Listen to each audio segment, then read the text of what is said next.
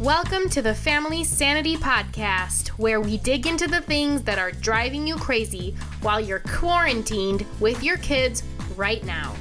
Tune in every weekday for a quick tip on how to keep it together, find a realistic work-life balance, and maintain yours and your family's sanity.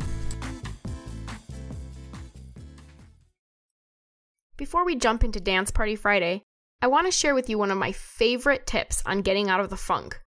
When you don't know what to do next with your toddler or your baby is just staring at you looking for entertainment, that funk, that's what I'm talking about.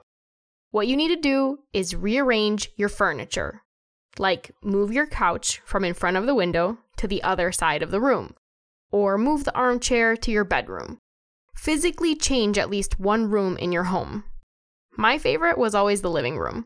Moving the couch or a bookshelf would give the space a new life, and it would make us play differently by giving us a new nook or just a new corner to use as a reading space. The beauty of this is, if you don't like it, you can change it back. So try changing some things around and let me know how it goes.